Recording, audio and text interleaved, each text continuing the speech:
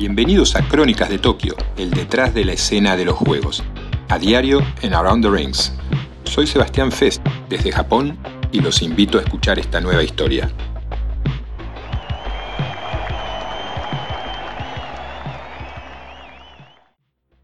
¿Cómo están todos? Saludos desde Tokio.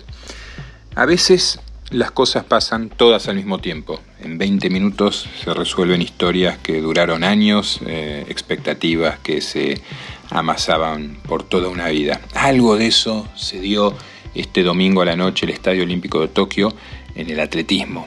La prueba estrella era la final de los 100 metros y es una final de los 100 metros, o era una final de los 100 metros, que marcaba el fin de una era que duró mucho, que es la era de Usain Bolt. No solo duró mucho, sino que impactó mucho. Recordemos que el jamaiquino ha ganado el oro en Pekín 2008 en los 100 metros, en Londres 2012 y en Río 2016, además de medallas en los 200, oros en los 200, oros en los relevos 4x100, pero marcó una época sin dudas, porque al 9.69 con el que sorprendió al mundo en aquellos Juegos de Pekín, un año después le sumó un increíble 9.58 que aún está vigente y que parece inalcanzable, porque de hecho el nuevo campeón de los 100 metros, el nuevo rey de la velocidad, gana con 9.80.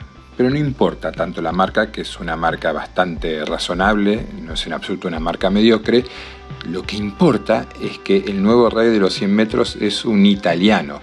En la final de los 100 metros se esperaba que hubiera algún jamaiquino, no hubo ninguno. La época de Yohan Blake ha llegado a su fin, pero se esperaban canadienses, se esperaban chinos, se esperaban estadounidenses con la posibilidad de ganar, y quien gana es un italiano.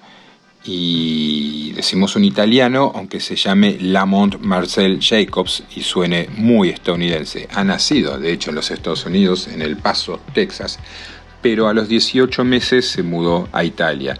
Madre italiana, padre estadounidense. Cuando se habla con el nuevo rey de los 100 metros dice: me siento 100% italiano, y el inglés lo hablo bastante mal.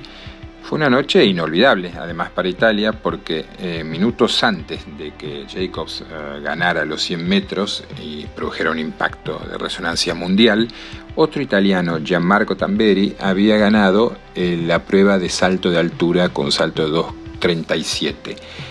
2.37. Tamberi lo ganó literalmente pocos minutos antes de que el nuevo campeón de los 100 metros cruzara la meta.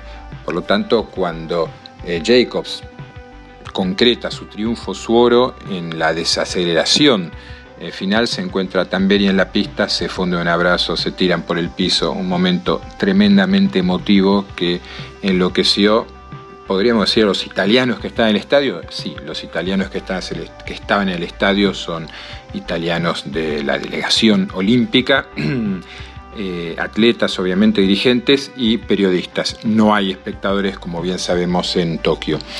Pero la noche no solo fue italiana, sino que también fue venezolana.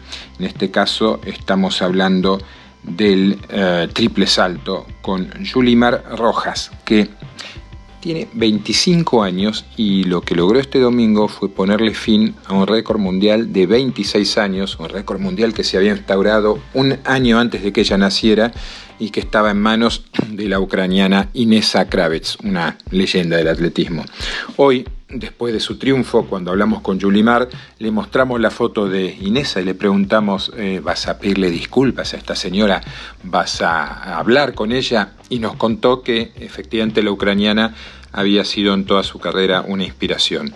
Es el primer oro olímpico de una deportista venezolana, de una mujer venezolana, y es un oro olímpico que llega con récord mundial. No se puede pedir más, o quizás sí. Les dejo para el final de este podcast, de la entrega de hoy de este podcast, el sonido de un estadio vacío, pero el sonido de un estadio vacío el que se está por correr la final de los 100 metros. Escuchen estos próximos 30-40 segundos y disfruten de lo que nos ofreció en estas horas Tokio 2020. Nos escuchamos en breve. Pásenla bien.